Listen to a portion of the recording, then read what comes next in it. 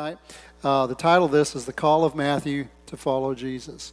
Our text is Matthew 9 through 13. The Bible says, as Jesus passed on from there, he saw a man named Matthew sitting at the tax office, and he said to him, "Follow me." So he arose and followed him. Now it happened as Jesus sat at the table in the house, that behold, many tax collectors and sinners came and sat down with him and his disciples. And when the Pharisees saw it, they said to his disciples, "Why does your teacher eat with tax collectors and sinners?" When Jesus heard that, he said to them, "Those who are well have no need of a physician, but those who are sick. But go and learn what this means. I desire mercy and not sacrifice, for I did not come to call the righteous, but sinners to repentance." Now, I went ahead and read the whole passage, but we're going to focus on that first part. But before we get into that, just give you a little introduction. As we've already alluded to with the songs that we sang, it's the Christmas season. And during this Christmas season, we're reminded of how Jesus was born into this world to a virgin named Mary. He was laid to put in a manger. I don't know if you know what a manger is, but it's basically a trough that animals eat from. I learned this week that actually the place where he was born was actually a barn where they housed the temple sacrifices that were going to be ready for the sacrifices on the altar. Yeah, so Jesus was born in a place already ready to be sacrificed for you and I. So his birth was not a spur-of-the-moment decision, but was in the plans of heaven from the very foundations of the world. He left heaven, humbled himself, took on the form of a servant to accomplish his mission to deliver you and I, humanity, from their bondage to sin and the devil, and free those who would accept his offer of salvation to enter into and live as a citizen of the kingdom of heaven. In our text, we see the product of Jesus' mission as he invites a despised tax collector by the name of Matthew to follow after him. And that brings us to our first point. It's by far the largest of the points that I have. But I think there's a lot of good stuff in here. The first point is Jesus called Matthew. Matthew 9:9, as Jesus passed on from there, he saw a man named Matthew sitting at the tax office. Now, where did Jesus find Matthew? Matthew was at the tax office. What was the tax office to Matthew? It was his place of business. It's where he worked. It would be like Dow or BASF to some of you, or Buc-ee's or Walmart or whatever it is that we have a job. That's where Matthew was, and that's where Jesus found Matthew. He was in his office conducting business when Jesus saw him. Now, this is not unusual for Jesus because he went to where the people were. We've already seen how he interacted in Matthew chapter 4 with the fishermen at the Sea of Galilee. We know them as the apostles, but before they were apostles, before they were disciples, they were fishermen. The fish that they were catching, that was their place of business. Their boat was their business. And the Bible says Jesus, Matthew 4:18 through 20, walking by the Sea of Galilee, saw two brothers, Simon called Peter and Andrew his brother, casting a net into the sea, for they were fishermen. What do you do? Oh, I'm an accountant. What do you do? Oh, I'm a policeman. What do you do? I'm a fireman. What do you do? I'm a fisherman. That's what they did. And he said to them, "Follow me, and I will make you fishers of men."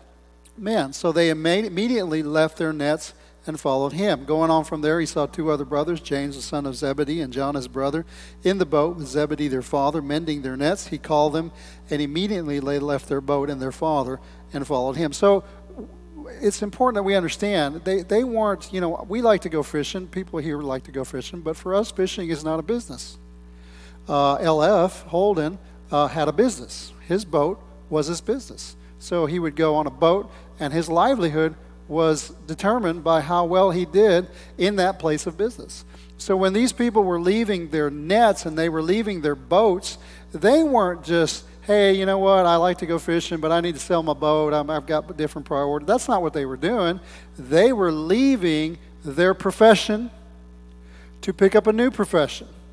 And it's not a profession, but to follow after the call of God on their life. It'd be like, just kind of as an example, maybe you're working as an operator in Dow. somewhere along the line, Jesus impacts your life, and somewhere in the midst of that, going to church and getting saved, all of a sudden you begin to feel like Jesus has a different purpose for you. There's a different plan for your life. And like in my life, I felt like God was calling me into the ministry, and so I left where I was doing, which was the college to go do something, to go to a different college to learn how to be to follow after that call that God had on my life. But let's say if you were an operator and Jesus said, I got a call on your life, well, in order to pursue the call, you're going to have to leave your business, leave your profession to pick up a new profession. And that's what Jesus was telling them. So getting back to Matthew, the question becomes, why was Jesus at Matthew's place of business? Well, the text doesn't really say, but preachers can speculate, right? So perhaps he had a bill to pay. Do you ever have to pay your registration for your car? Where do you go? You go to the county tax office, right? And you get in line, and you take a number, and you look at the number and realize you are 55 numbers down the road. But you're there to pay your bill. Now, maybe Jesus was there to pay his taxes. We don't know. We don't know what he was doing. But he was doing probably the natural things of life. He was probably doing his business in the office. And while he was conducting his everyday affairs, however, he was also conscious of a more important business, the primary business that he was on, and that was to do his Father's business. So, whether it be in the tax office, or Jesus was out in the marketplace, or he went to the pool of Bethesda, wherever he was at, he was doing everyday life, but he was conscious of the fact that God was also working, and he was to be involved in the business of the kingdom. Matthew 6:33 says, "Seek ye first the kingdom of God and his righteousness, and all these things shall be added unto you." Most of the time, if we were honest, we don't seek the kingdom first, we seek our natural things first. And then, if by chance God hits us over the head where we can't escape it, or we happen to see, then we get involved in kingdom business. Jesus was always kingdom business first, even while he was doing the natural things of life. John 5:19-20, Jesus answered them and said to them, "Most assuredly I say to you, the Son can do nothing of himself, but what he sees the Father do, for whatever he does, the Son also does in like manner.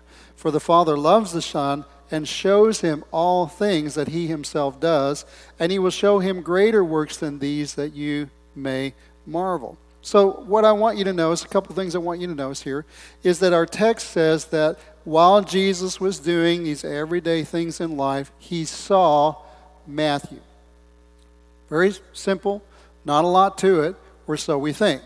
You know, it's so easy to just interact with people, and we see them, but we don't really see them.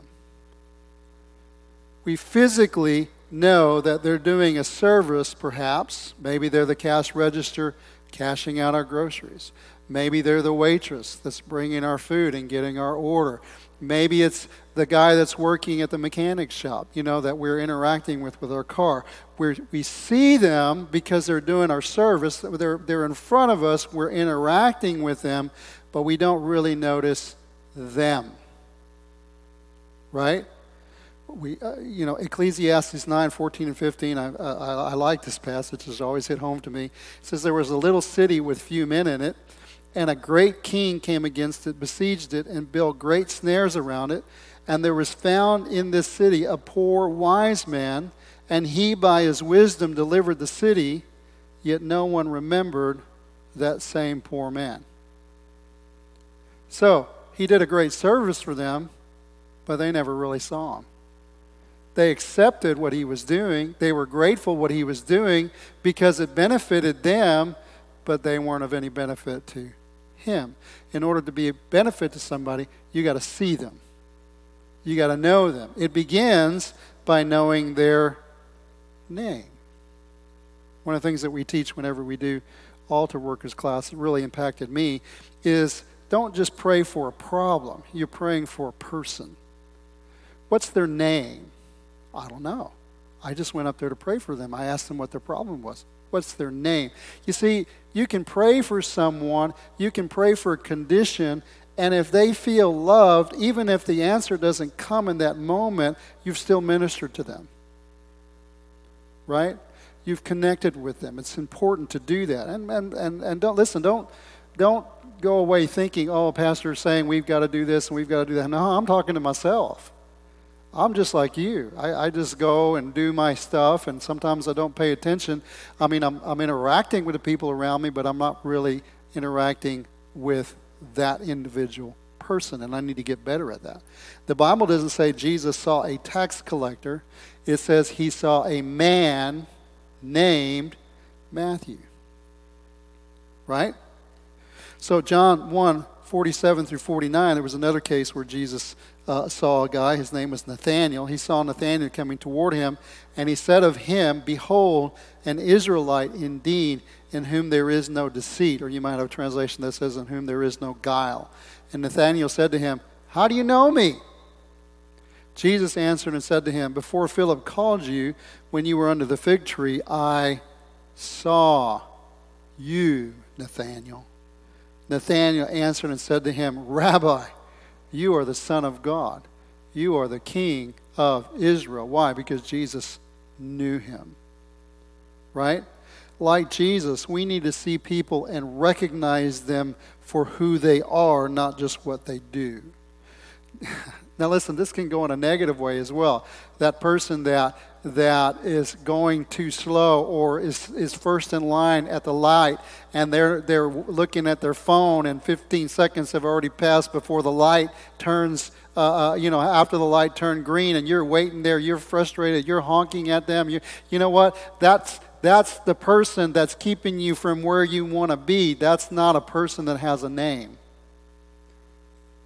You know, if you started honking somebody because you're mad at them, because they wasted 2 seconds of your life, and then all of a sudden you pull up to them and you see it's somebody you go to church with.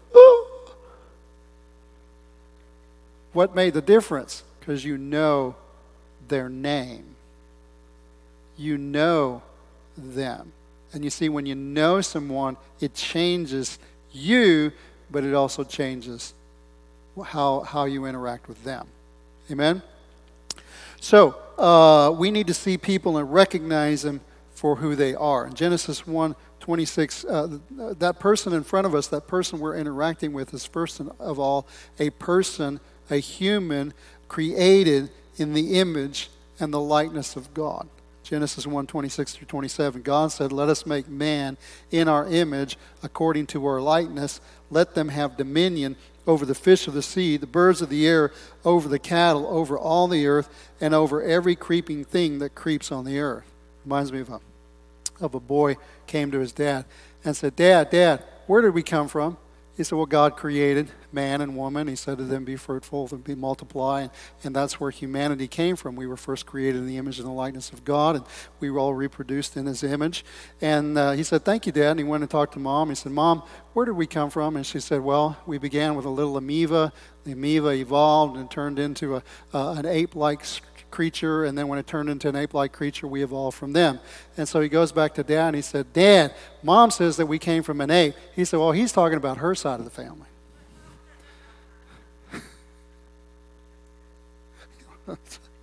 We didn't evolve from apes. We were created in the image and the likeness of God. Well, why is it that people can sometimes act like animals? It's not because they've evolved, it's because they've devolved. It's because they're not living up to who they were created to be, because they lost sight of their Creator. They lost sight of the one who gave them life and didn't realize that they were created in the image and the likeness of Him. While that person in front of us, as we are all of us belonging to the human race, was formed from dirt, it's important to remember that person we are interacting with was originally fastened out of dirt into something that was destined to be a work of art. Unfortunately, life often hides these masterpieces underneath the filth and grime of this world. And like Jesus, if we can just see them, we too can be used of God to call them to something greater, and that greater begins with a call to follow after Jesus. We are called to see beyond the exterior. We're called to see beyond the dirt that covers all of our lives to some extent. We are called to call the gold that's hidden inside the dirt out. But you can't do that if you don't see beyond the surface, if you don't see the person, if you don't see the one that God created in the image and the likeness of God. Romans 10 and 14. How can they call, I did this in the New Living Translation because I liked what it said better. Let's see, did he do that? Yes. How can they call on him to save them unless they believe in him? And how can they believe in him if they have not heard about him? And how can they hear about him unless someone tells them? The translation I usually use, it says without a preacher. But when I use that, then y'all just think, that's what I do. No, it's actually this. Unless someone, and every one of us is a someone, tells them. Amen? So the first thing we see is that we're dealing with people, humans, but that person that we're interacting with also has a unique name. That person is not just a part of a collective, but is an individual with a unique identity and calling. God purposes each and every one of us for something special in this life. We were all created by God on purpose for a purpose. I don't care what your family said. I don't care what your uncle said. I don't care what your neighbor said. You were not an accident. You were not a mistake. You were created by God on purpose for a purpose. It doesn't matter what anybody else thinks. What matters is what God thinks. It doesn't mean that your situation lived up to what God purposed and destined for your life. It doesn't mean that you've lived up to what God purposed and destined for your life. It just means that God from the beginning created you on purpose for a purpose. You're not an accident. You're not a mistake. And it's not too late.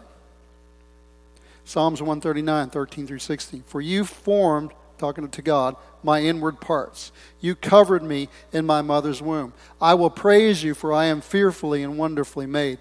Marvelous are your works, and that my soul knows very well. My frame was not hidden from you when I was made in secret and skillfully wrought in the lowest parts of the earth.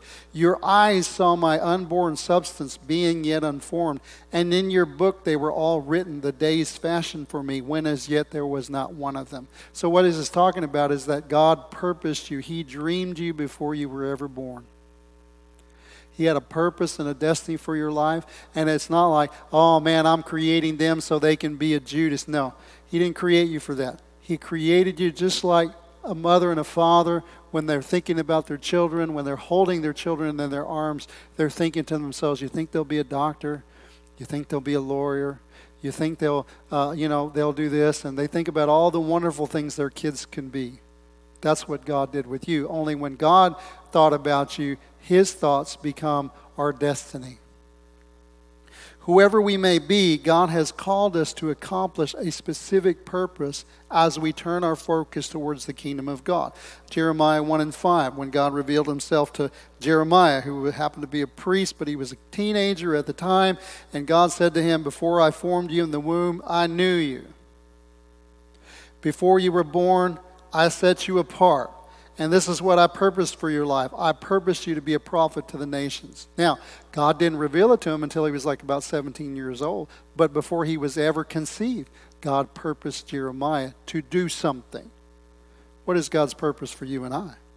What is God's purpose for the person that we're interacting with at the restaurant, the person that we're interacting with in Walmart, the person that we're interacting with, we're at the job or the marketplace or our school or wherever we may be?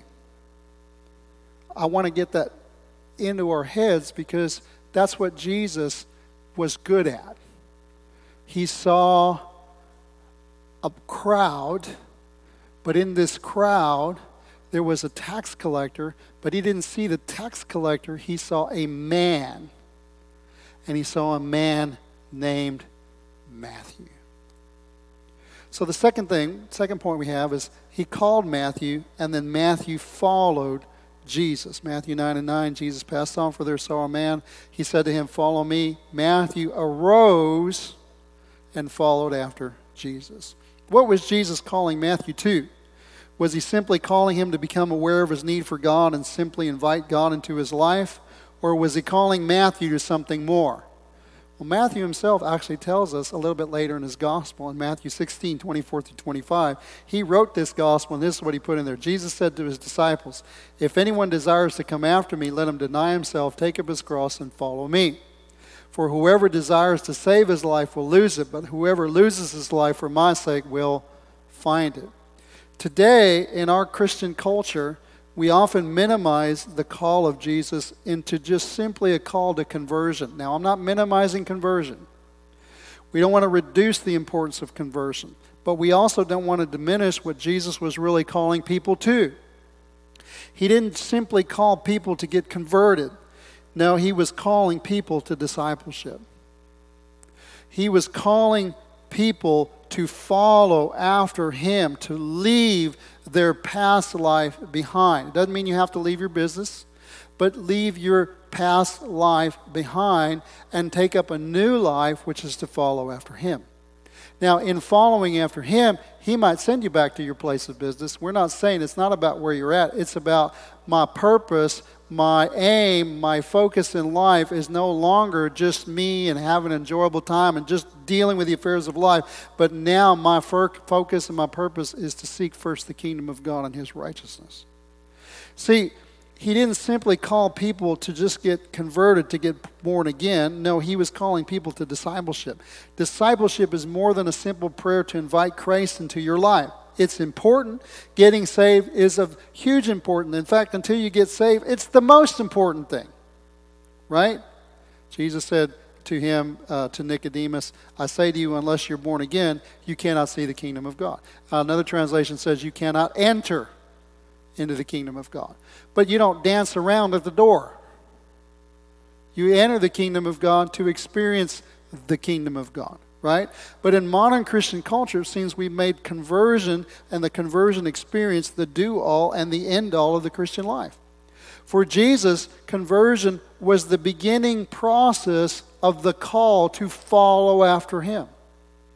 It was the beginning of the road called discipleship. Will that make sense to you? Right? In other words, you start on this journey by getting saved, but you don't stay where you're at. You walk along. Jesus says, narrow is the way that leads to life. The Lord is my shepherd, I shall not want. He maketh me lie down in green pastures, leads me beside still waters. He restores my soul. He leads me in paths of righteousness for his name's sake. He leads me in the path of righteousness for his name's sake. You don't just stay where you're at. You follow after him. Dr. Leon Van Rooyen, you know who he is. He's preached here several times. Wrote a book, last book he wrote called Beautiful Feet. I was reading that, a little quote he had in here. The difference between salvation and discipleship is being born again as a free gift. Being a disciple costs you everything. Salvation is the gift of God. It's freely received by faith and is offered to all men and women through the grace of God. It is undeserved, and everything that was required to deliver us from the penalty of sin was paid in full through the death of Jesus. On the other hand, while our salvation is a gift, becoming a disciple of Jesus will require everything. Matthew responded to that call to follow after Jesus. He responded to that call to discipleship. How can I say that? Because like Peter and Andrew, James and John, our text says he arose and followed him. That means he left his place of business. That means he left his profession. He left his career and he took another path. The path that followed after Jesus. He took the way of discipleship. Now please don't misunderstand me for some of you that are new. It doesn't mean that you have to leave your place of service. It doesn't mean that you have to leave your occupation. It doesn't mean that. It means that you're going to follow after Jesus. For some of us, it may mean that we're going to leave our occupation. It may mean that we're going to leave some things behind. I've shared this many times, but when I first got saved, I used to play tennis. I used to play soccer. At the time, I was playing soccer. I had already graduated from high school, and I was in junior college, and so I started playing soccer with a men's team. And I don't think I was good. I was just young and fast, and I was playing with a bunch of older men, so they thought I was pretty good. But I wasn't really that good, but they thought I was valuable because I could run pretty good. So anyway, I got saved, and just like here, but at that particular time, they had Sunday morning, Sunday night, Wednesday night services. So you had 3 different services that you can go to. Now, I went to all of them, right? But guess what happened on Sunday mornings? It always happened on Sunday mornings. That's when the soccer games were. So, they wanted me to play soccer. I played a little while for soccer, and then I was praying one day. And the Lord didn't say, "Thus shalt you do." He never said that. God He doesn't work that way, right? He just kind of said, Rick, and I don't remember how it all went, but I just felt like He wanted me to be in Sunday morning service. Now, I'm very thankful at the time that I didn't counsel with anybody, because if I'd have counseled with people, I would imagine that they would have said, "It's okay to play soccer. There's nothing wrong with soccer." And there's nothing wrong with soccer. You can play soccer. There's nothing wrong with that. And they would have said, "Well, why don't you just be faithful on Sunday nights and Wednesday nights, and then you can play soccer on Sunday morning," right? Nothing wrong with that. You're right. There's nothing wrong with that, except it's not what Jesus wanted me to do, right? Doesn't the Bible say every servant is accountable to his own master? You can do some things that I can't. I can do some things that you can't. All I know is, for me, the Lord wanted me to go to church on Sunday mornings. So, as simple-minded man that I am, I quit soccer. Wasn't that bright, according to everybody else. But the Lord, I believe, was pleased with my decision. I had to leave what I was doing to follow after Jesus. I turned my soccer cleats in. They weren't real happy with me. They weren't mad at me, but they weren't real happy. "Oh, you don't have to do that. You go to church this, go to church that. Don't be a fanatic. Don't be whatever the case may be. You got to." But no, that's not what the Lord wanted me to do. And so I turned in my soccer cleats. They were my cleats. I didn't give them to them. They'd be like, "Thank you." No, I didn't do that. Basically, I put my soccer cleats up, and I left soccer behind, and I started following after the path that Jesus had for me. And sometimes it would require maybe something like that. In today's society, nobody wants to give up anything. Right? "Oh, we're involved in this, and God likes me to do that," and all that kind of stuff. We always convince ourselves that everything we do is good with God. Right? We're not saying that things aren't good, but what we're saying is, in our mind, God would never require me to give anything up. God would never require me to cause my kids to give anything up. Sometimes, guess what? If you're the father and the Lord's calling you to do something, your kids are going with you. "Well, no, my kids don't want to go, so I can't go." Hello? Who's the parent? "Well, they're going to get mad." Let them get mad. We're supposed to train them up in the ways of God. How can we train them up if they're training us? Right? Who's really... Sometimes when you're interacting with your dog, you think you're training him, but if you really look back, you might think, "Hey, I think he's training me. Every time he does this, I give him a treat. That don't seem right." Who's who? Who's the one? Who's the boss? Right? So we have to follow after him, and as parents, we have to lead our families in that direction. As the father, we have to lead, and we have to do whatever is right. "Well, my wife don't want to do it." Then you go do it yourself. You're the head of the household. "Well, she don't want to go to church." Well, then she can stay home while you go to church. "Well, she ain't going to like that." Well, get used to it. Right? You're the head of the house. You're the spiritual leader. Man, I'm probably going to get some emails this week. That's what it means to lead. That's what it means to be responsible. That's what it means to go first. I'm going. I want you to come with me, but if you're not going to come with me and doing the right thing, I'm not leaving you. I'm just going to go to church. Now, I want to go to the beach. See you later. I'm going to church. I want to go to the soccer game. Go do what you want to do. I'm going to church. Well, what you don't expect me to go. I do expect you to go, but I can't make you.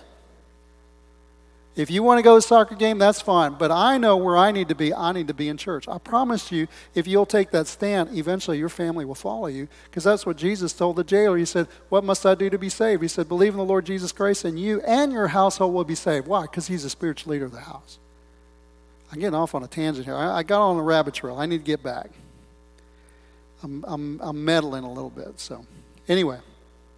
So Matthew arose and followed him. He left his career, took another path, and that path followed after Jesus. He took the way of discipleship. And that brings me to my final point. Matthew's friends followed Matthew to Jesus. Now listen, this is important, right? Let's read this. It happened as Jesus sat at the table of the house that, behold, many tax collectors and sinners came and sat down with him and his disciples. I had meant to put another parallel passage here, but the house that they were eating in was Matthew's. In another gospel, he's also called Levi. And it says he was at Levi's house. Levi is Matthew, right? Well, was his name Matthew or Levi? How many names you got? My first name's Rick. My second name's, Jaime. My third name's Helgero. Some people call me Hey You. Some people call me all sorts of things. We got several different names. He had several different names. So Jesus was now at Matthew's house. And guess who was at Matthew's house? Many tax collectors and sinners came and sat down with him and his disciples. We won't read the rest of that, but I just want you to see that. So what I want you to see is that while Matthew was now following after Jesus, others were following Matthew. Who were these tax collectors that were at Matthew's house? The people that he associated with. The people that he hung out with. Who else would hang out with a despised tax collector except another despised tax collector? Who do soccer players hang out with?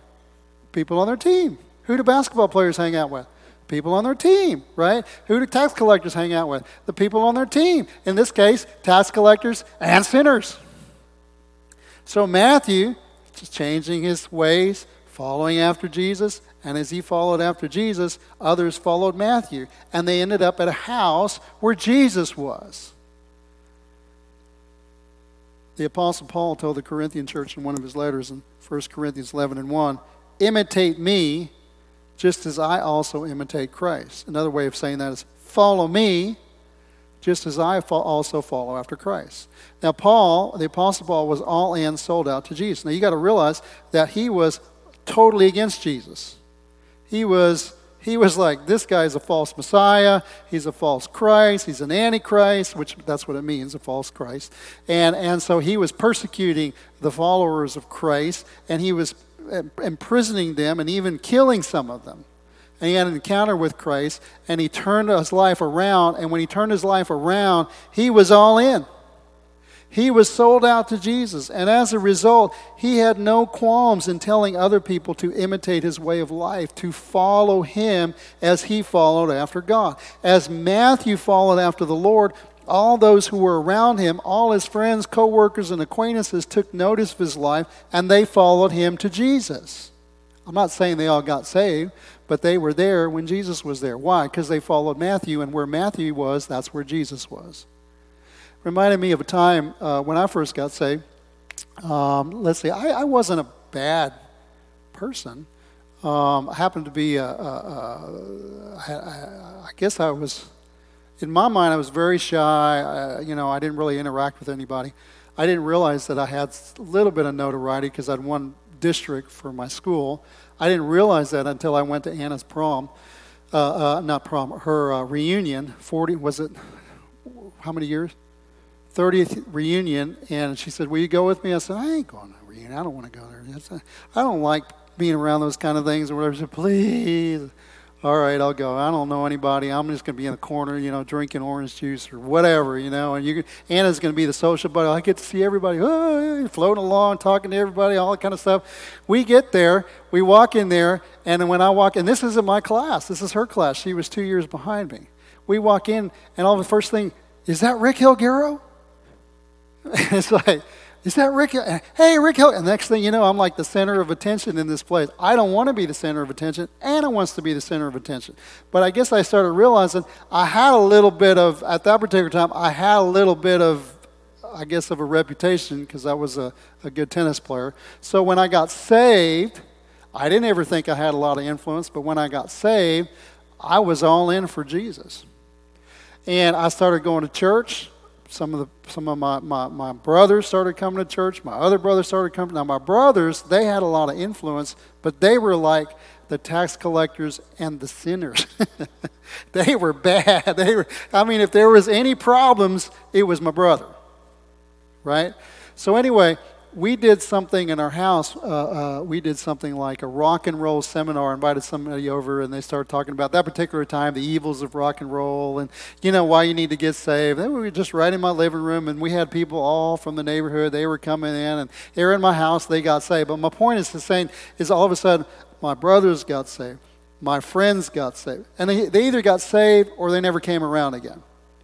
But they got exposed to Jesus. My brother's friends got saved. My sister got saved. Her friends got saved.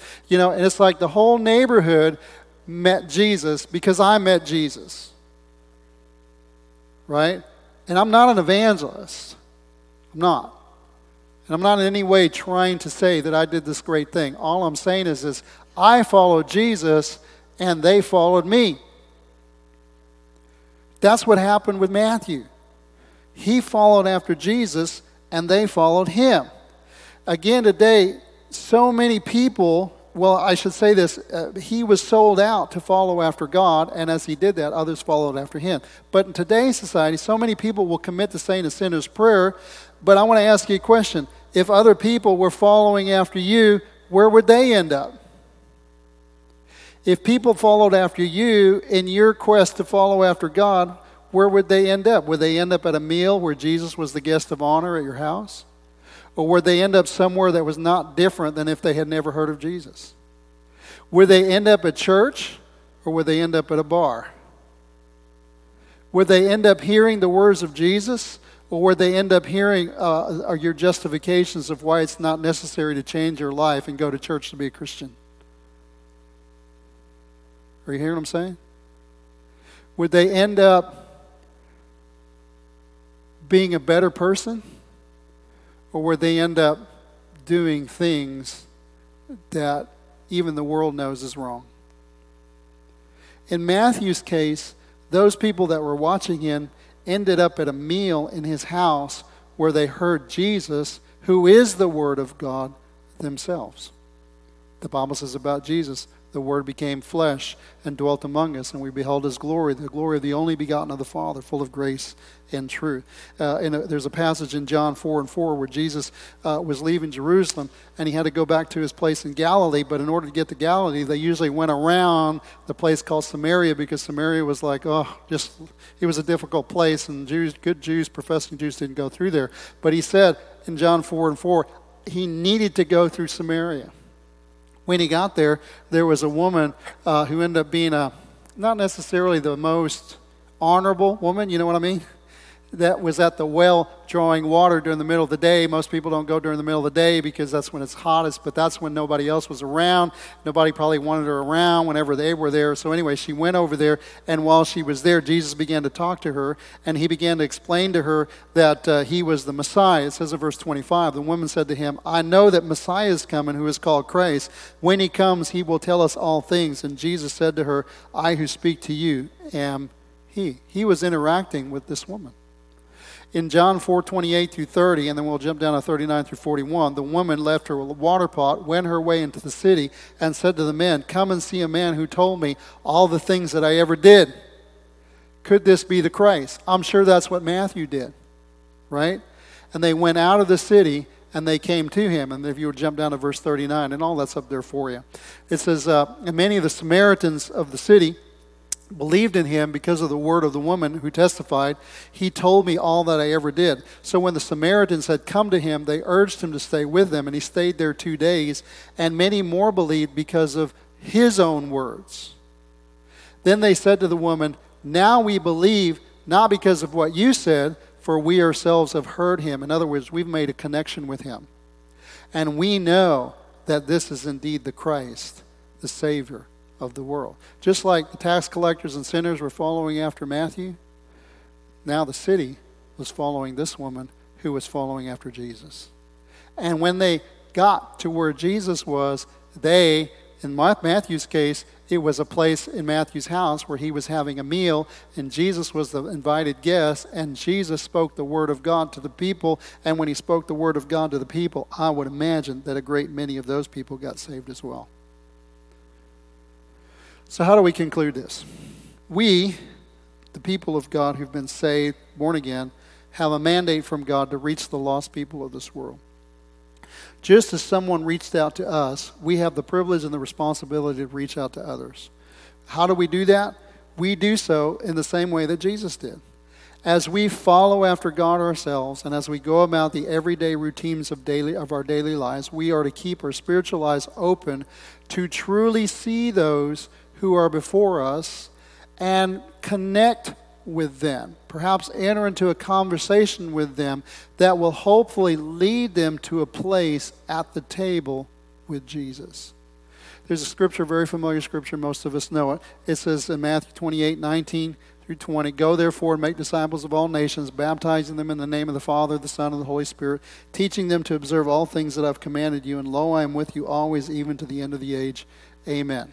So, I'm going to say it this way, right?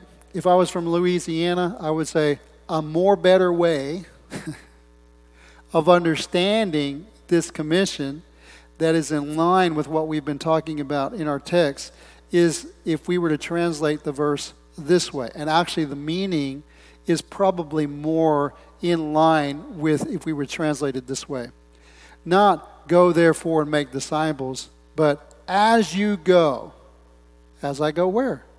To the tax office, to your place of business, as you go to the shopping, to the mall, to the grocery store, as you go to school, as you go, wherever you go, as you go, be aware of the fact that you have not just your daily business, but you're also about your Father's business. And the people that are in front of you are your Father's business.